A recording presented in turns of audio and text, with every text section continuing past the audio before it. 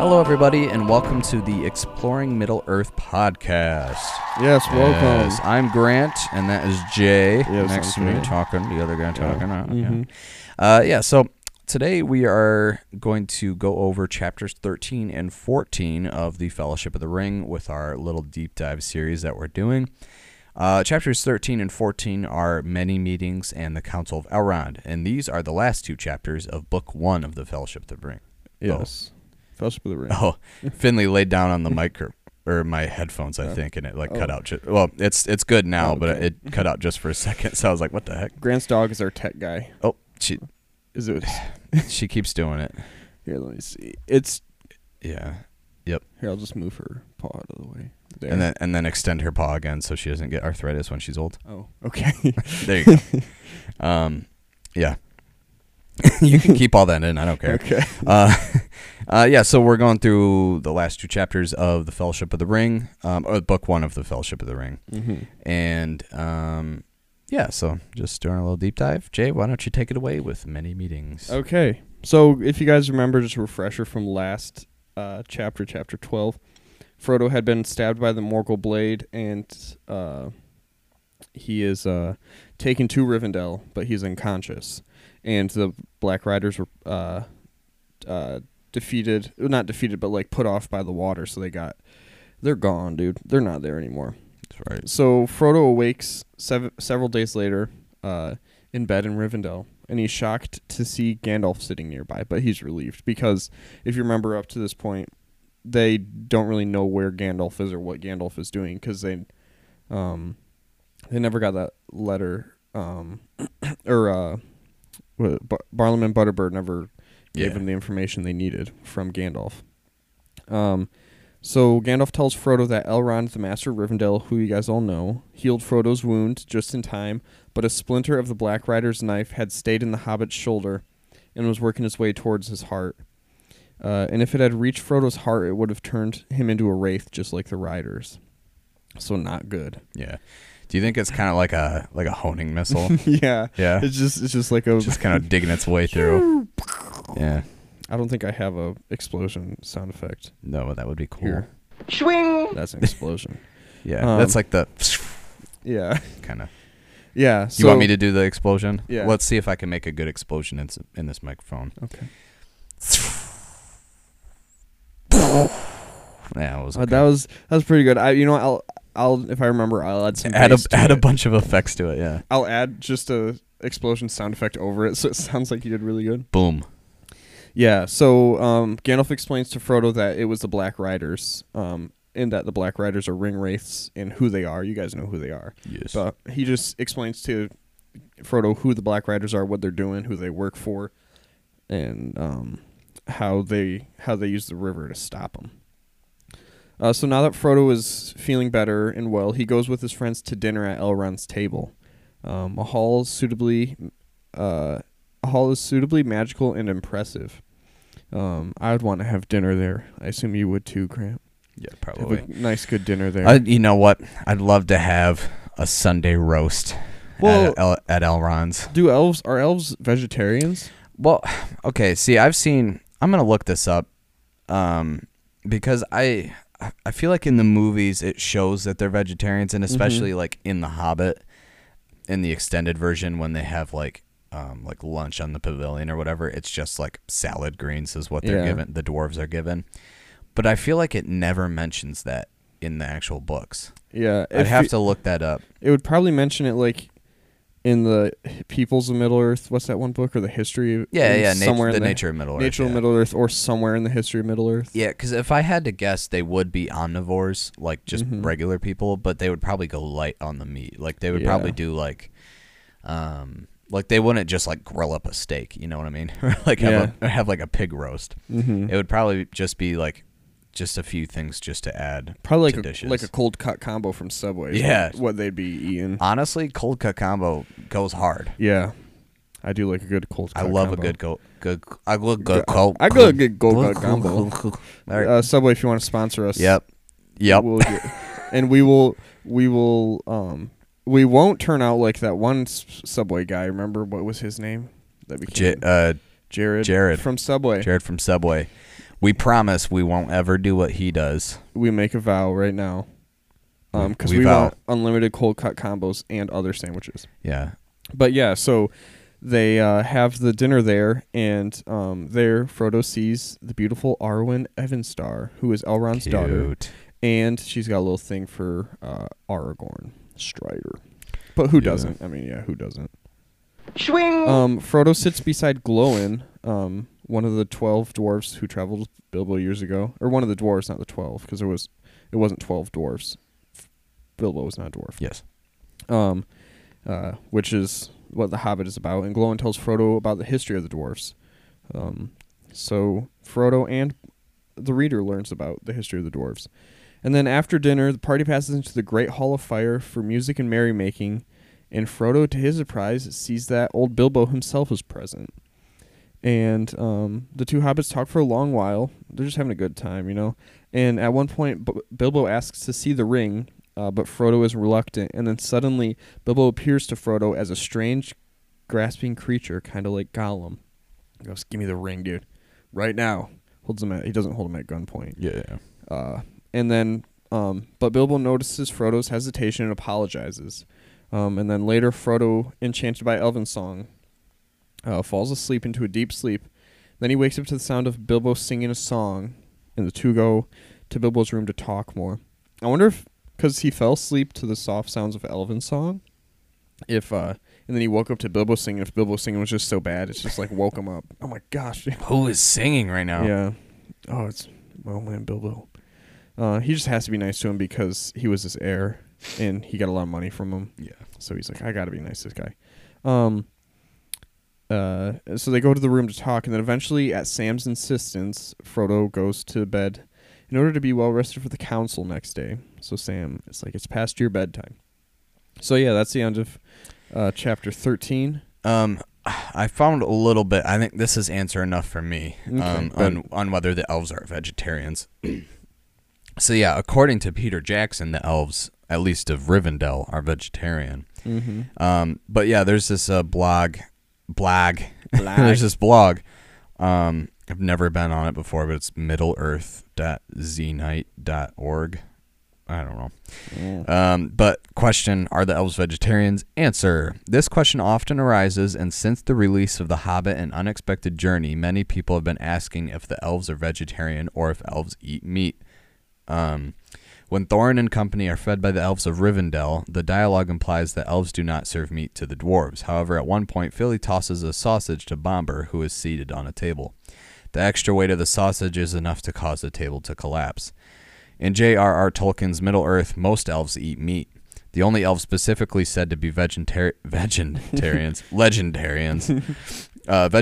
were the green elves of Osiriand. In Peter Makes Jackson's sense. Middle-earth, it's hard to find an elf willing to eat meat. Still, you have to wonder where Philly's Rivendell sausage came from. Yeah, So- I was going to say maybe he snuck it in. Yeah.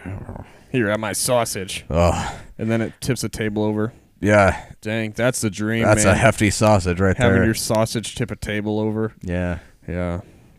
That's I don't it. know, That's sausage, man. yeah. Okay. Yeah, so moving on to chapter 14, the Council of Elrond. So, the chapter begins with Frodo and Sam taking a little stroll through the gardens and pavilions of Rivendell, and they run into Gandalf and Bilbo. Not literally. Just kind of oh, hey, how's it going, guys? They talk for a bit, and Frodo mentions wanting to go and explore the pines on the hillsides, but Gandalf says, no, not yet. No. That'll have to wait until after this council that we're about to have, which is about to start. And the bell rings like right on time. Saved for by the council. bell, dude. Saved by the bell. I've saved a lot of awkward conversations because otherwise, what would they be talking about? Yeah. And Frodo, Bilbo, and Gandalf all walk towards the council, and Sam follows behind since he was with Frodo, and he's like, I'm just gonna see what Might happens. as well. He wasn't invited though, so. The council takes place in a wide courtyard / pavilion thing, and other than who Frodo just walked with, there was Glowin the Dwarf, Strider, Elrond, Glorfindel, a strange tall man, and many other elf counselors. Then Gandalf begins the council by introducing several key members to Frodo, including many of who I just mentioned, as well as introducing Frodo to everybody. This chapter should have just been called Many Meetings. Yeah. One big chapter, maybe. Because there's many meetings. Yeah, right. There is Gimli, son of Glóin, Aristor, who is Elrond's chief counselor. There is Galdor, a messenger from Círdan the shipwright. And there is Legolas, son of King Thranduil of Mirkwood. Legolas. And also Boromir, who is a tall stranger from the southern lands. The council starts off pretty chill. Mostly it's just kind of catching up. Just good vibes. Yeah, Glóin recounts kind of the happenings of dwarves, of Erebor, fortunes and misfortunes, talked about Balin and Owen going to Moria to reclaim Khazad-dûm. Glóin also talks about a messenger from Sauron that has been asking about hobbits and the Shire and promising an important treasure to them if they give any info. And then he's also asking the men of Dale and the king the same questions. And now the northern lands of Rhovanion lay under the threat of war if they do not comply with information. Dang. Yeah. A lot of stuff. So, war in Gondor and war in the north. Elrond now recounts the forging of the One Ring, a tale known only to a few at the council. In the Second Age, when the elves were still mighty and had great friendship with the dwarves of Khazad-dûm, Sauron appeared to them as Annatar, a fair emissary of the Valar. Not really, but, you know. He taught the elves of Eregion to make rings of power, and in secret he forged one in the heart of Orodruin to control and manipulate the wearers of the lesser rings of power. A war was waged when Sauron's plot was uncovered by Celebrimbor, but Eregion was laid waste. Elrond continues on about the fall of Númenor and the coming of Elendil and his sons to Middle-earth, establishing the kingdoms of Arnor and Gondor. Sauron hated the Númenorians because of some past things that happened, you know. He was made the prisoner of the Númenorians at one point. And he assaulted their cities and kingdoms when they were established. The last alliance of elves and men was formed to defeat Sauron once and for all. Upon the plains of Dagorlad and at the Black Gate and at the foot of Barad-dûr they waged war against Sauron for many years. They were victorious in the sense that they defeated the armies and cast Sauron down, but Elendil and Gil-galad both died. It was Isildur, son of Elendil, who cut the One Ring from Sauron's hand, and so ended the Dark Lord's reign. Isildur returned north after a few years with the ring, eager to order his new kingdom with the power of the ring, but he was ambushed and killed on the banks of the Anduin at the Gladden Fields by some straggling orc troops from Moria, probably from Moria. Gotta be. Boromir was surprised to hear that Isildur had taken the ring, saying that those in Gondor believed that it was destroyed when Sauron fell. That would have been convenient. Yeah, it would have been. Would have been able to avoid all of this. Would have been a boring book, though. It would have been a boring book, yeah. Or maybe the book would have been about the Last Alliance. Yeah. Anyways, so Elrond goes on. Throughout the Third Age, the elves and men grew apart, and the lines of the kings eventually faded, and kingdoms crumbled, even in Gondor. However, Boromir interjects again and claims that the strength of Gondor has not yet fully gone, and still they hold out against Sauron. He explains that he is here in Rivendell on the counsel of his father, the steward Denethor, after he and his brother had the same dream with a voice telling them, "Seek for the sword that was broken. In Imladris it dwells. There shall be counsels taken stronger than Morgul's spells. There shall be shown a token that doom is near at hand. For Isildur's bane shall waken, and the halfling forth shall stand." Nice. Good little poetry. Mm-hmm. Strider, yet in this moment the lordly Aragorn, tall and filled with light. Swing! Yeah, sexy probably. Uncovers the sword that was broken, Narsil of Elendil. Boromir is skeptical of the claim and of Aragorn's legitimacy, but eventually he gives in. Now Bilbo begins telling his side of the story about Gollum, but the question still remains, if Isildur fell with the ring, how did Gollum find it so many centuries later? This is where Gandalf picks up his story, telling all about his and Aragorn's travels to hunt for Gollum.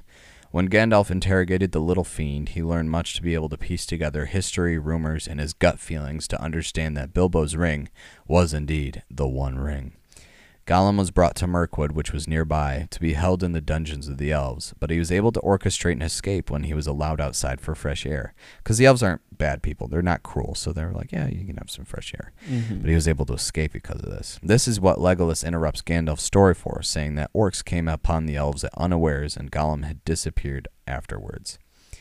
Gandalf continues and explains his absence as he was away in Gondor studying scrolls of lore, and that he had also been captured by Saruman. Saruman is revealed to be a traitor, but not wholly on the side of Sauron. Rather, he wishes to rule the world by himself, and is also seeking for the One Ring. Gandalf escapes via Eagle and rides north, finally coming to Rivendell. Now the council must decide what to do with the ring. Some suggest giving it to Bombadil, but he would be too haphazard with it and forget it after a while. He's a goofy guy. A little goofy guy. Haphazard, yeah. Mm-hmm. Others suggest throwing it into the sea and make the rumors true that it had finally, flowed down the Anduin and into the sea. Mm-hmm. Boromir... Oh, wait, hold on. Elrond and Gandalf, though, they said that it would eventually find its way back if it wasn't wholly destroyed, as it does have a will of its own. It's kind of malice-filled. Boromir, though, asks why it should be hidden or destroyed at all, and not used as a weapon against Sauron. And Elrond has to explain to Boromir, silly Boromir. Come on, man. That would be foolish, giving the example of Saruman that whosoever uses the ring or merely obsesses over it, though good at first, will turn to evil. Dang. Yeah. And sit down, Boromir. It is then decided. It is humble. Oh yeah, that's a good song. Yeah. It is then decided, with Frodo bravely putting himself forth, that they must march straight to Mount Doom and destroy it in the very fires from which it was forged. Therein lies their only hope of victory. What about the Eagles? I'm just kidding. Yeah. We're not getting into that. We're not getting into it. And hey, that's okay. Yeah. So yeah.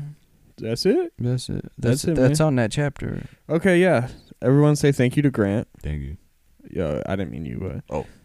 Okay, thanks for saying thank you to Grant. So, yeah, so that was the two Thank you, chapters. guys. Now we're going to, say you're welcome, everybody. Thank you. Okay, so now we're going to get into the deep dives. First, I'm going to give you a quick history of Rivendell. It's going to be quick because there's a lot that goes on in the history, and we've already done a whole episode on Rivendell. So if you listen to, or go back to episode 47, Rivendell, the Last Homie House, that was Grant came up with that title. Oh, I forgot about that. Yeah. If you listen to that, you can get like a full deep dive on Rivendell and everything about it. So I'm going to give a brief overview of it up until the events of this chapter is when I'm going to stop. I'm not going to go past it. But so just the general things you need to know about Rivendell. Rivendell, also known as Imladris. Or Schmivendell. Yeah. Yeah. Tolkien didn't write that one, but he probably thought it. Yeah, no, it's known in Sindarin as Imladris. It was an elven town and house in the House of Elrond located in Middle-earth. Yes. And it was described as the last homely house east of the sea in reference to Valinor, which was the Great Sea in Aman. And it was the last homely house heading east, but it was the first homely house coming west. So, that's how it is. Yeah. Depends on which way you're coming. Yeah.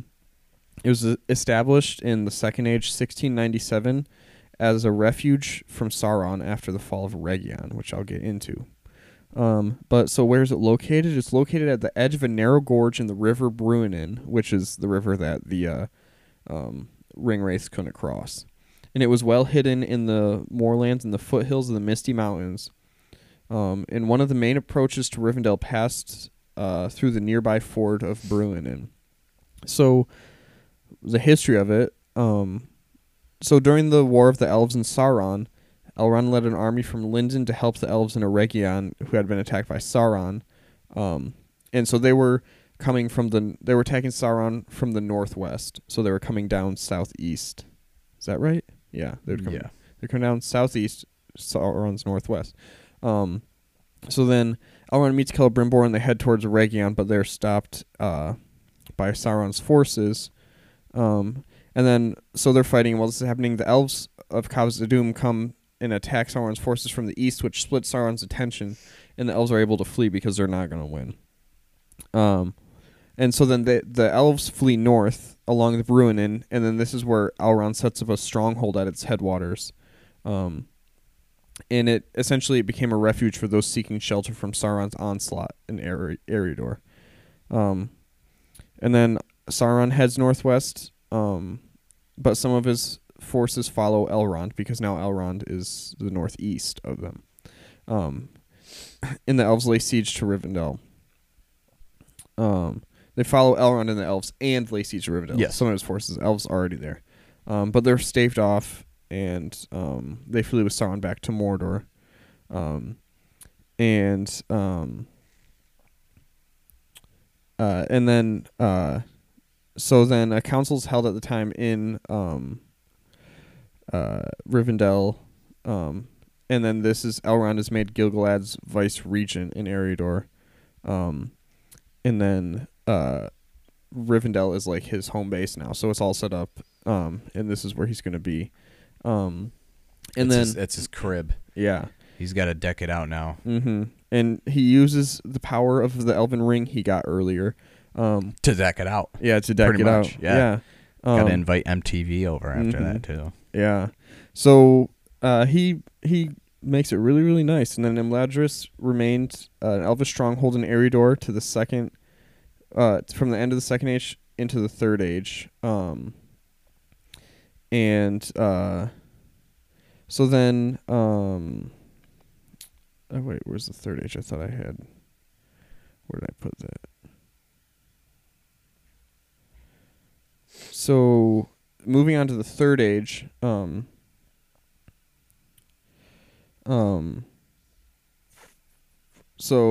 Elrond was just hanging out there, and it just was just like a refuge or a sanctuary. Many elves gathered there, and Elrond just some people lived there. It went back and forth. We don't need to go into that, but yeah. It would be a refuge for some princes, and Elrond had a kid, his daughter. Nice. So then danger came to Eriador in the Third Age, 1300, when Angmar was established, the northeast beyond the Entmoors. And it was late in the reign of Arvgalev I that Rivendell was besieged by Angmar. After an incursion by Angmar into Eriador in Third Age 1409, the elves of Rivendell joined those of Lindon in the Galadrim, whom Elrond brought over the mountains in subduing the power of the Witch King for many years. So then after the end of the North Kingdom, the first chieftains of the Dunedain and his son fostered in Rivendell and were as were all subsequent sons of the chieftains. So like I said, they would host people there to live there, and the chieftains of the Dunedain was just one of many. And then they also, it was like a museum kind of too, because they had a lot of heirlooms and treasure at the House of Isildur, or from the House of Isildur there, the Shards of Narsil, like Grant said. The Scepter of Anuminas. Yeah. And then also stored here were a few remaining documents containing the history of Numenor. So it's just a place, it's like a refuge place, and it's also an important place for news and history. Yeah. A little bit of everything. Mm-hmm. So, in The Hobbit, Bilbo stops off at Rivendell with the dwarves. Like Grant said, when threw the sausage, it tipped over the table. And then Bilbo went there for after his 111th birthday, and then that's where we are now. So yeah. So that was just like a quick history. If you wanted a full history, listen to episode 47. Mm-hmm. But yeah, so Rivendell is just a very, very important place. Very important place, yes. And Elrond, the people there are very, very important people. The last homely house. Yeah. And it is led by the last pretty much half elf. The last homie. Yeah. Basically. Mm-hmm. But right now, I think is a pretty good stopping point for a little ad break. Yeah, let's take a little ad break and we'll get right back to it. Just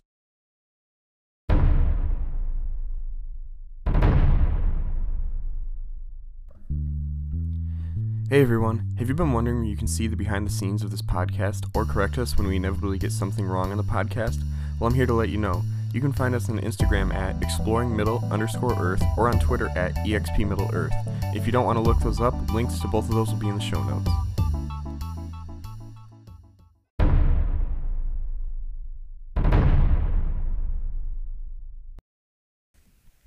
All right, guys, welcome back after that little ad break. After a little ad read, Yes. we got to hit you with it. Yeah. Boom. It makes us the big bucks. Wow, dude. Yeah. Yeah. So I'm going to talk about this last half elf, Elrond, and why he's such an important character, not just because he's a half elf and he's so wise and all that sort of stuff. And all the stuff Jay mentioned about the Second Age, he was, the vice regent of Gil-galad, and he was a famous captain in the Second Age. He's a big guy. Big guy. But his family also, like his family tree, very important. There's some pretty big characters in there, and you'll see why Elrond is so important. Hooray for family trees and genealogy. I'm sure this is hooray. everybody's favorite topic. This is definitely mine. Yeah. Elrond is the Lord of Rivendell and very wise, and was also considered one of the best warriors of the later elves. He is also called Elrond Half-Elven. Why? Oh, Whoa. I literally had that written Oh, down I too. didn't. Let's dive in. Yeah. Um, Oh, sorry. I hit the wrong what button. noise was that? I tried to hit the soundboard, but it wasn't, so it just was saying you're hitting Oh. a button. Nothing's happening. Elrond, along with his twin brother Elros, was the son of Elwing and Eärendil. Elwing was fully elf, sort of. All of her ancestors on her mother Nimloth's side were Sindarin elves, namely her uncle was Celeborn, the husband of Galadriel. Her father was Dior Elokil, the heir to King Thingol of Doriath, and the son of Beren and Luthien. Oh, yeah. Dior was considered fully elf, as he was not given a choice between the gift of the Eldar or the gift of men, which is immortality or mortality. Eärendil, Elrond's father, was a renowned mariner. He was the son of Tuor and Idril Celebrimbor. Tuor was a man of Hithlum and cousin to Turin Turambar. We've talked about him quite a bit. Idril was the daughter of King Turgon of Gondolin and was among the Noldor. So Eärendil was also half-elf, though still not fully considered so. Just to recap, Elwing is 5/8 Sindar. I did all this fractional math. 1/8 Maiar because of Melion, and 1/4 Manish. I Interesting. guess that's how you would human. There Yeah. you go. Eärendil, his father, is half Noldor and half human. This makes Elrond, if my fractional math is correct, and also not exactly sure if this works the same with like genes and like family trees. That would make Elrond 1/16 Maiar, 1/4 Noldor, 5/16 Sindar, and 3/4 human, or 3/8 human. Elrond ends up marrying Celebrian, daughter of Celeborn and Galadriel. She is half Noldor and half Sindar. Celebrian is technically Elrond's first cousin, twice removed, because of the relation to Celeborn. Their children are the twins Elladan and Elrohir, and their daughter is Arwen. All three of their children retained the right and the choice between mortal fate and to live as long as Arda lasted. And as we know, Arwen famously chose to be mortal after being betrothed to Aragorn. Though being an elf, she did live much longer than most people, even the Dunedain would have. So the children of the half-elf, Elrond, the half-elf, also had the choice between a human mortal life or an immortal elven life to live as long as the world of Arda lasted. Yeah. Elrond's family is riddled with ancient heroes and warriors and kings. King Thingol, as we know, was the only Sindar to have seen the lights of the two trees, and his wife was a Maiar queen. Wow. Which is basically divinity. Their daughter Luthien was perhaps the most beautiful elf maiden of all time. And she married Beren the man and assisted in stealing a Silmaril from the Dark Lord Morgoth in his very dungeon. Crazy. Yeah, wow. Dior, Christian Dior. We have a whole episode. Shout out Pop Smoke, man. Rest in peace, legend. What's up? We have a whole episode on Beren and Luthien, episode 7, so check that one out, too. Yeah.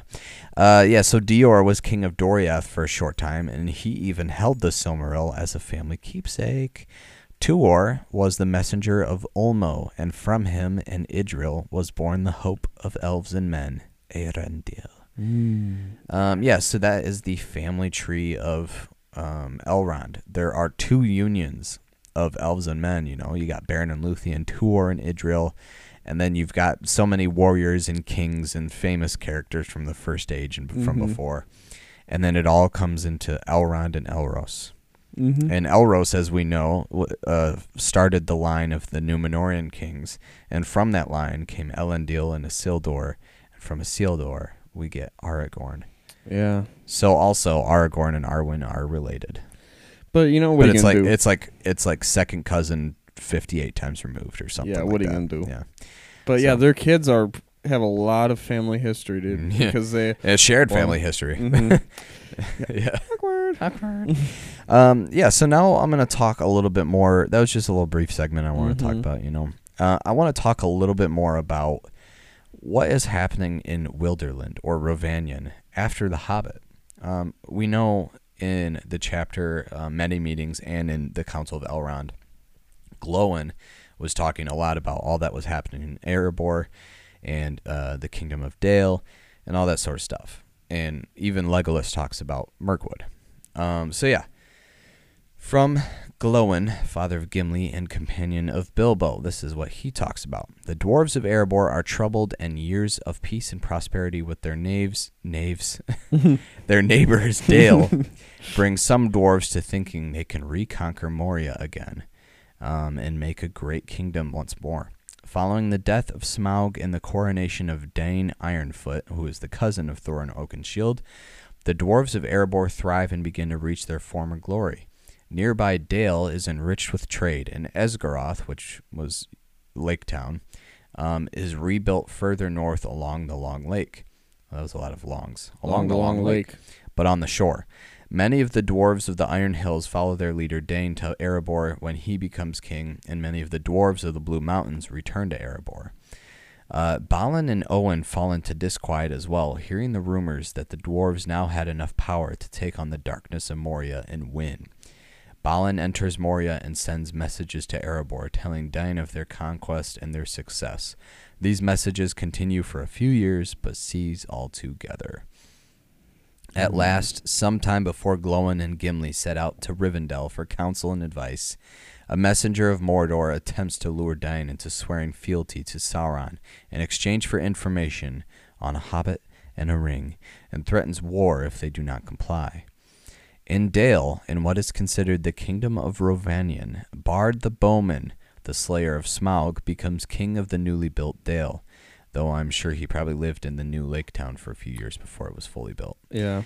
Trade between Dale and Erebor returned like the days of old, and he was given his share in the treasure of Erebor for his part in the death of Smaug and during the battle of the Five Armies. After King Bard died of old age, his son Bane became the next king. The kingdom of Dale, or Rovanion, grew steadily and was said to have extended far south and east of the Long Lake, possibly to the river running and the eaves of Mirkwood. Dale became the capital from where the descendants of Bard ruled, and all the people after that became known as Bardings. And Esgaroth grew in size as well. There are probably many other settlements in that kingdom besides Dale and Esgaroth, as it became a pretty populous kingdom. King Bane died from old age as well, and Bard's grandson Brand became the next king. It was during King Brand's reign when messengers of Mordor came to Dale and proposed a deal with the king, much like they did with Dain, though the dwarves feared King Brand would give in, not having the strength like his forefathers to withstand the will of evil. In 2951, 10 years after the necromancer was removed from Dol Guldur, 3 Nazgul, led by Khamul the Easterling, reoccupied the fortress in southern Mirkwood and made the forest evil and dark again. Gollum also leaves his caves and searches for Bilbo throughout Rovanion before heading south towards Mordor. Aragorn is able to track Gollum and takes him on a grueling march north towards the Elves of Mirkwood. Upon being delivered to the Elves of Mirkwood, Gollum is held in captivity, though not cruelly, before being rescued by an orc raiding party. It was unknown how Gollum communicated with them so that he could escape. And also, if you remember Beorn in The Hobbit, The bear guy. big bear guy, he ends up becoming a famous chieftain after The Hobbit, and a lot of other people that are like him start coming to him, and they form like a village and form like a little nation, not really a kingdom or anything, but he becomes their chief, and they become known as the Bjornings. And some of them could also shapeshift like Bjorn into or skin change, technically. Shapeshifting is a little different, into a bear. And they kept those lands safe, the passages between the Misty Mountains and Mirkwood, so that the dwarves could travel through. So that is all that has happened between The Hobbit and The Lord of the Rings, where we go just to kind of catch you guys up on what was going on. Okay, yeah, I'm going to finish off this deep dive with just a quick section on why does nobody really know about the hobbits? Because we know that the elves in Rivendell know about the hobbits, or most of them, and so far the only other people they've met are the people from Bree, which know about the hobbits, because Bree folk, or people who live in Bree are part hobbit. Why did I say it like that? Hobbits live in Bree, so part of the people who live in Bree are hobbits, and but the Nazgul didn't know to go after the hobbits until they got from Gollum, like Grant said, when they captured Gollum, and they tortured him and got him to say Shire Baggins. But why are the hobbits such like an unknown folk if they play such an important part in the story? And that's mainly because originally they were nomadic people, and they would travel around, and with being nomadic, they don't really keep records of things because they didn't have like a place to store records, or then with that they didn't really have like a king, and they didn't have like a whole structure or anything. They just roamed around. So you based off of like actual human history, nomadic people didn't really keep records, and we don't have good records of, or we don't really have great records of things like that because there was not an emphasis on keeping records. But then they settled down in the Shire, or what became the Shire, and around Eriador, and they just they kept to themselves and really didn't worry about what was going on outside and around the Shire. And you can see this a lot in the first few chapters when there's a lot of gossip going on in the bars. Yeah, it sounds just like that. Yeah. There's a lot of gossip going on, and it's a lot of tales that have been told before, and a lot of they talk a lot about like, oh, there's these trees that are trees that talk and move, and then they talk about like elves and Ents and stuff, and just stuff that around there as if they're like myths, and it's less of like we know these people are there, and more of like we've heard tales of these people. But they do get information from Gandalf, because Gandalf visits him a lot. Yeah. But one thing about Gandalf is he's the only Hobbit scholar, because since the hobbits kept themselves and didn't really get involved in a lot of stuff, like they didn't get involved in a lot of political stuff. Yeah. Nobody really knew about them, so A lot of people found their history kind of worthless. yeah, Right. so that's why there wasn't any Hobbit scholars, people studying the hobbits, not hobbits who, there's probably some smart hobbits. But yeah, so then, and they just kept themselves and never really went on big adventures, so that's why it's such a big deal that first Bilbo went on an adventure. Bilbo went on an adventure, yeah. And then it's a big deal, or this is a big deal why the hobbits are chosen to take the ring. Yeah. Yeah. And it's to their advantage that nobody knows them. Yeah, most people probably would have expected like some great hero like Glorfindel or Aragorn. So I'm so sorry, dude. Or like Boromir to like take the ring, you know. But we don't want Boromir to. No. That'd be bad. I would rather have Faramir. Yeah, Faramir's a good guy. You're gonna meet him Good later. guy. Not you. The readers will meet him later. But yeah, so that's all I got on that. Yeah. Do you want to go to trivia? Yeah, I would love to, Jay. Okay. Do you want me to go first? Or you want me to go Yeah, first? go ahead. Okay. So during the War of the Elves and Sauron. Elrond leads an army, but who does he meet up with before he heads down and attacks Sauron? Hold on, repeat the question. Who does Elrond and his army meet up with before they head towards Eregion to attack Sauron? Like what leader? Elvish leader. Shoot. Well, because Elrond is part of Gil-galad's army already. Mm-hmm. Yeah, Right. it's not So Gil-galad. it's, He meets up with somebody in their forces. oh, does he meets up with Celeborn? Yes, Celeborn. Because I was remembering Celeborn ends up in Rivendell with him after they retreat. So yeah, Mhm. okay, sweet. Okay. That almost stumped me. I'm not gonna Proud lie. of you, Grant. Thank you. This is a multiple choice question, Oh, and there are 2 answers. I will give you that. okay. What regions / people were not represented at the Council of Elrond? Mm-hmm. Is it A, the Elves of Lindon? Is it B, the Elves of Lorien? Is it C, the Hobbits of the Shire? Is it D, the Dwarves of the Iron Hills? Or is it E, the Men of Gondor? And I will repeat as many times as you like. So there's two That are not that represented. are not there. Yeah. Um, The other 3 are also what were the there. first 2? The first 2 were the Elves of Lindon and the Elves of Lorien. I think one is the Elves of Lindon, and then what were the last 3? The last 3 were the Hobbits of the Shire, the Dwarves of the Iron Hills, and the Men of Gondor. I'm thinking the Dwarves of the Iron Hills, but I don't know if that's related to the Dwarves of Khazad-dûm.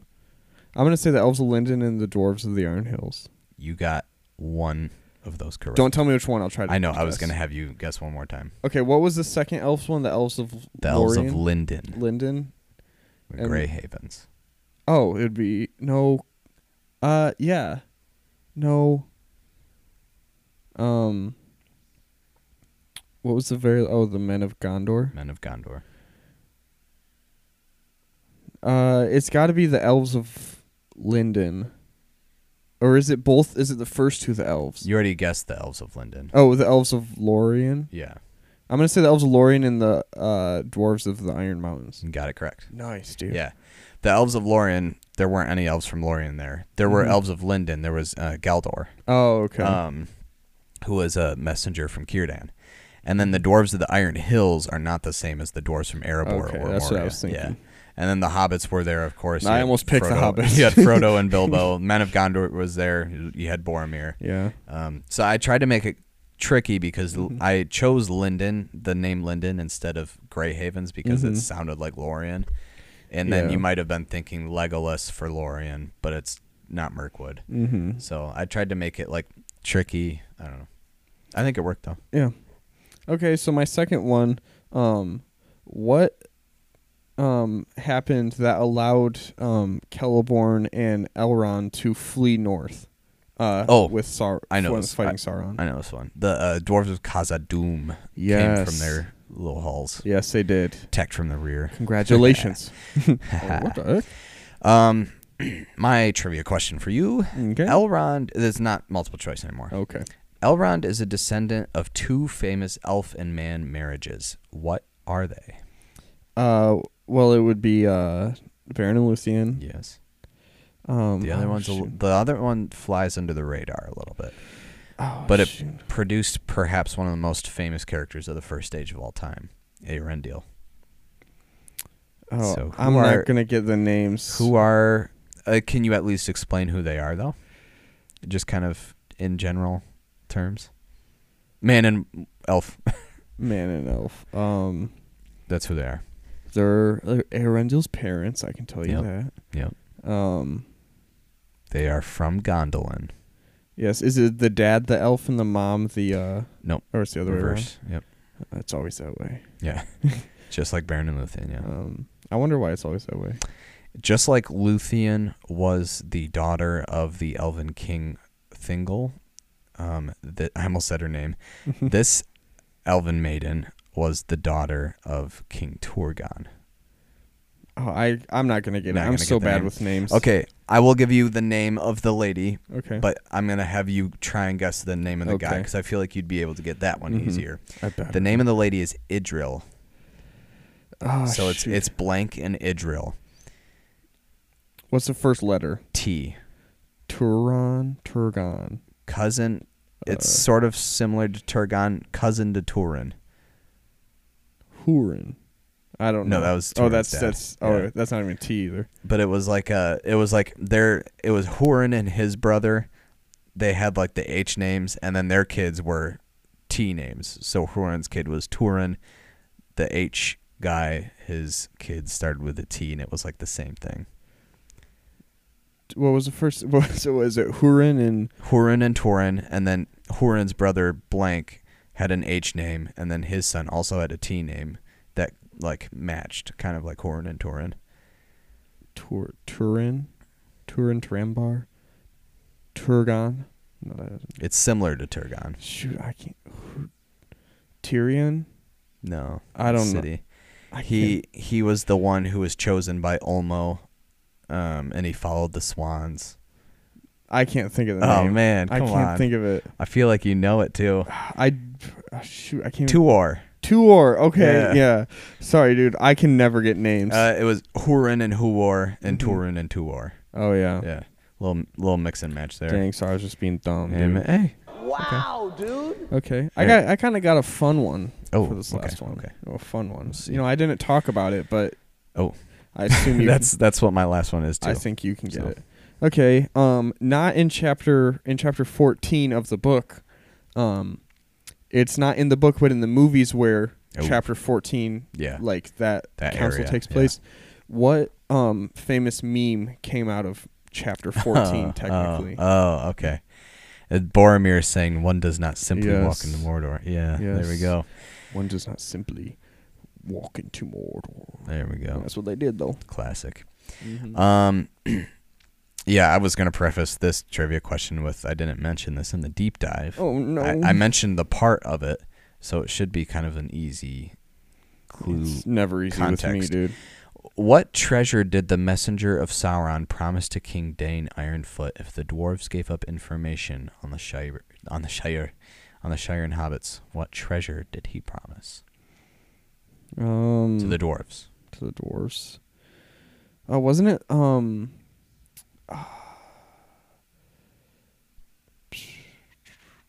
it was it a piece of armor or no? No, a little smaller. Was it a Silmaril? No, Oh, okay. That's that would have been crazy. Yeah, that'd been crazy, dude. It's a jewel, isn't it?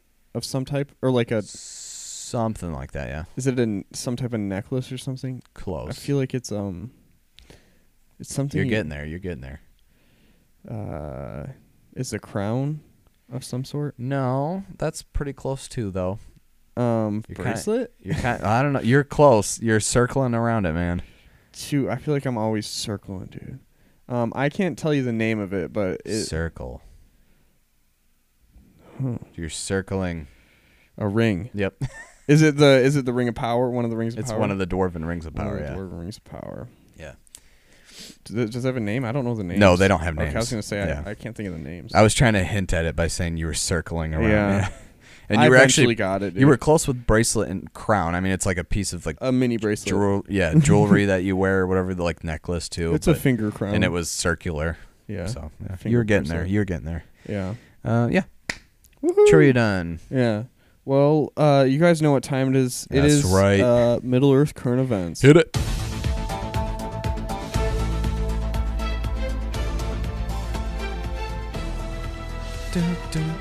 Hey. Hello, everyone. Welcome to Middle Earth current events. This is current events on this Earth. Pertaining to Middle Earth. Yes. Let's go. We got a current event sandwich for you, Yes. which means one of us has two and one of us has one. So in And this you will have to guess who it is. Yeah. So I'm gonna start with the top bun. I wonder if you can guess who it is. Who has two? Who of them. has the bottom bun? Yeah, who has the bottom bun. But so the top bun today is Tolkien's Pub, or the Tolkien Pub, not Tolkien's Pub.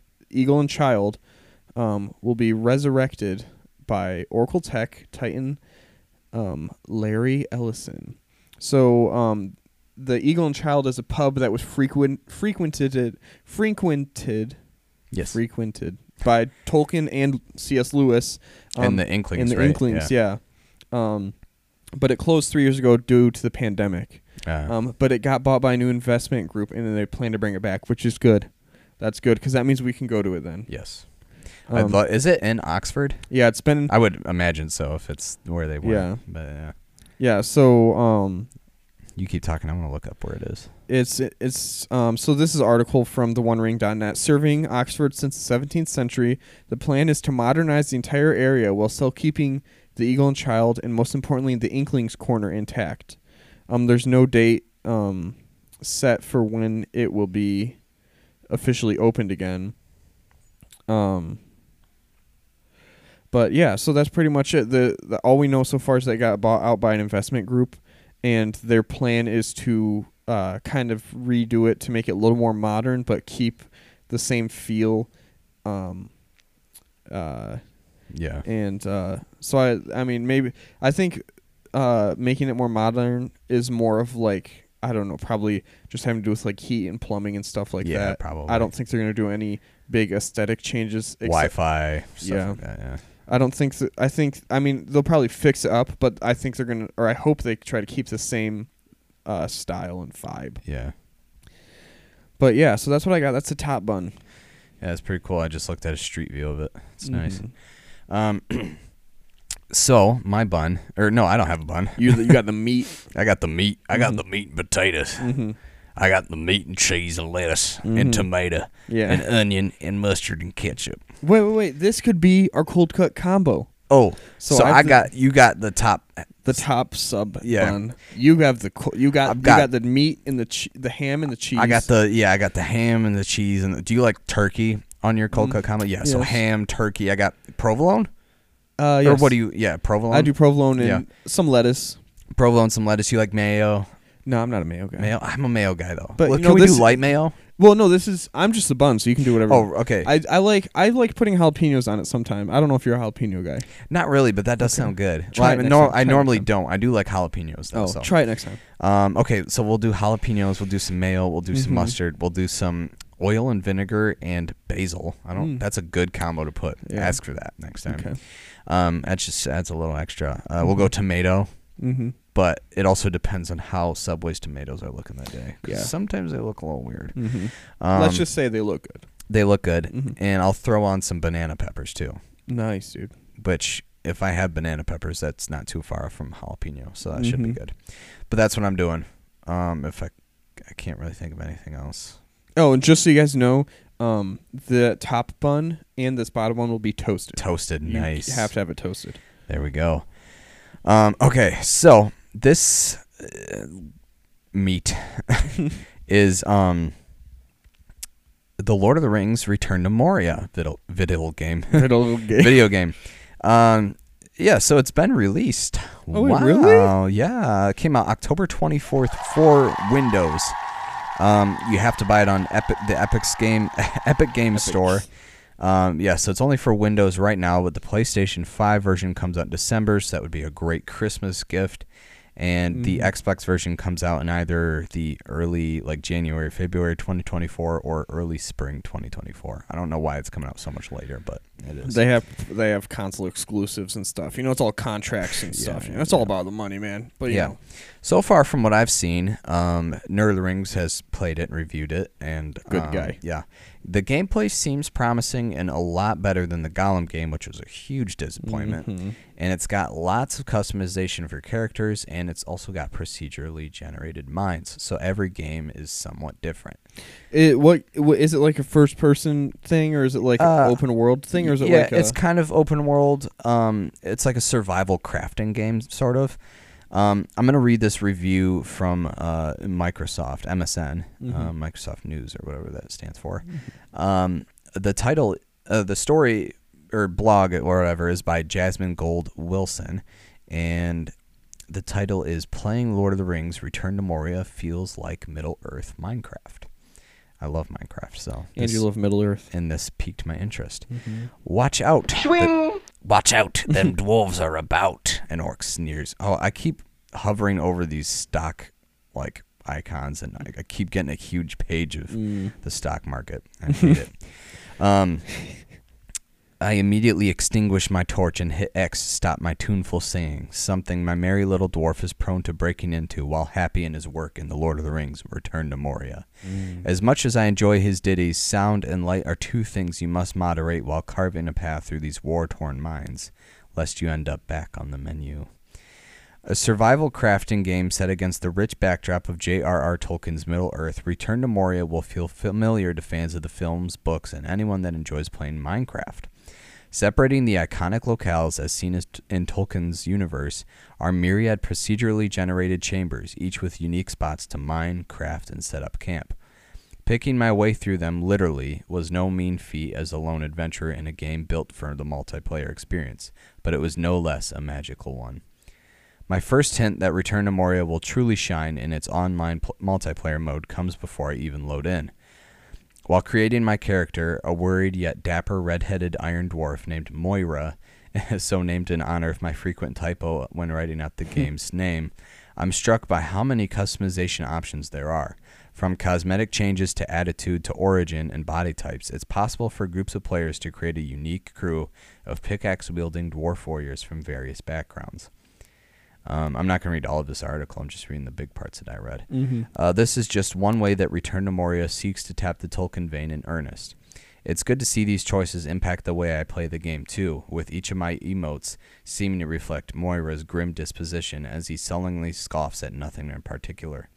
His pessimistic outlook thankfully doesn't seem to reflect in his ability to chip away happily at the towering, crumbling walls of Moria's procedurally generated mines.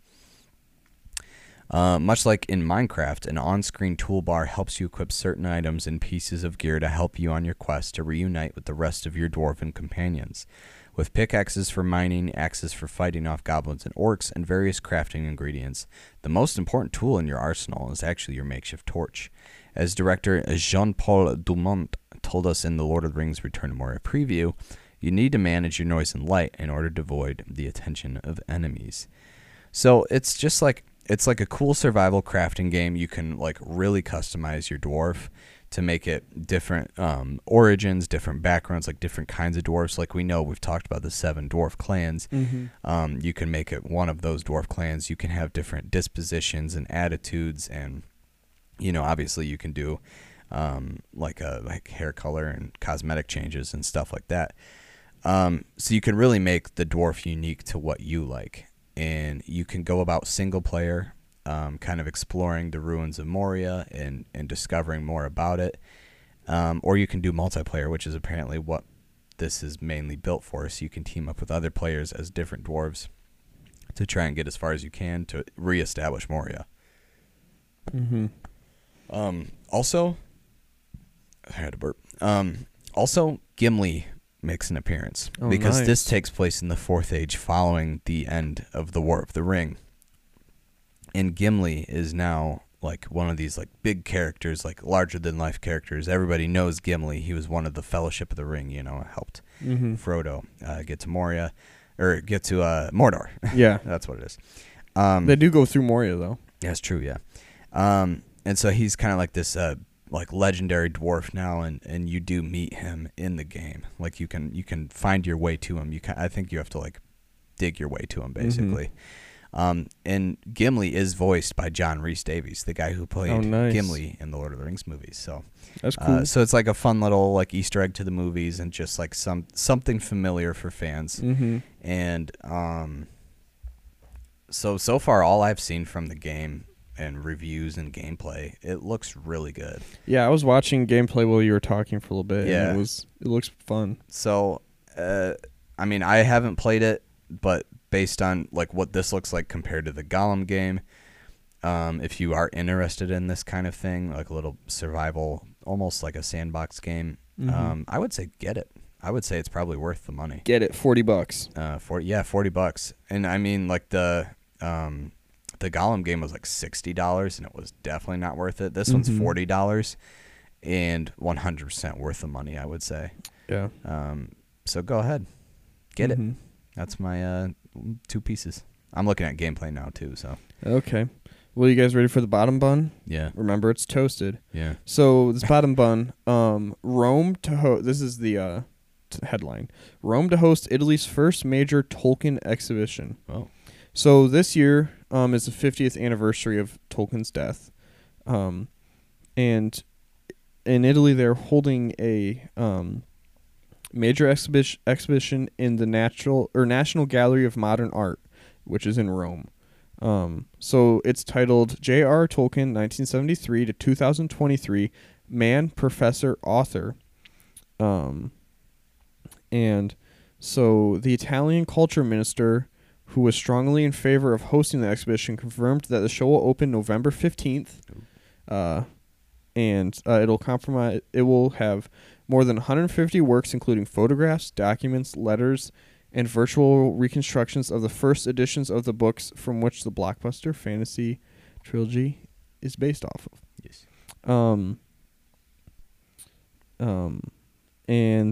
So yeah, it's just this. Here's a quote from the article. It said the exhibition will compromised. Sorry, Compromised. it's compromised. The exhibition will be composed of a scientific part with books, letters, and documents, and a multimedia part that will showcase Tolkien's plans in a spectacular way, as well as presenting everything that revolves around the fantasy world created by Tolkien. Finally, it will be possible to immerse yourself in the world of Middle-earth thanks to the reproduction in loop of the full version of Lord of the Rings. Nice. Yeah. Well, he said finally it will be possible to immerse yourself in the world of Middle-earth. I feel like that's what the books do, but yeah.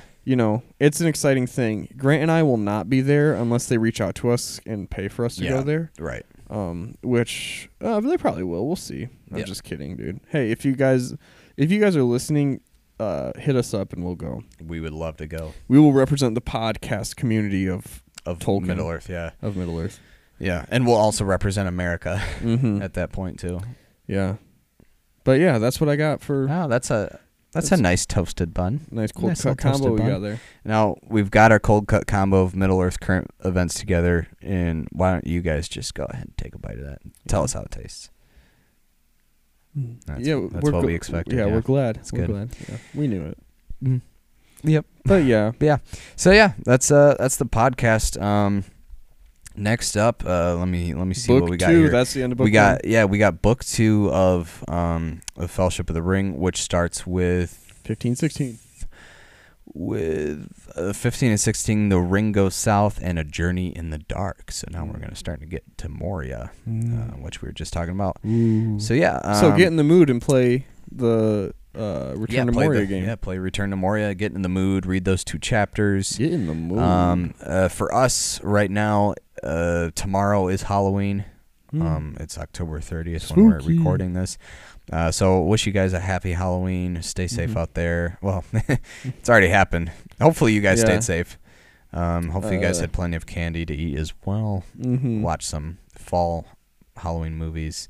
I just watched Harry Potter and the Sorcerer's Stone last night. Oh yeah, my wife and I have to start our watch through of them. Yeah, well, that's what my wife and I were doing too. We were just like we were gonna do it starting in October, so we would finish Halloween with the Deathly Hallows Part 2, but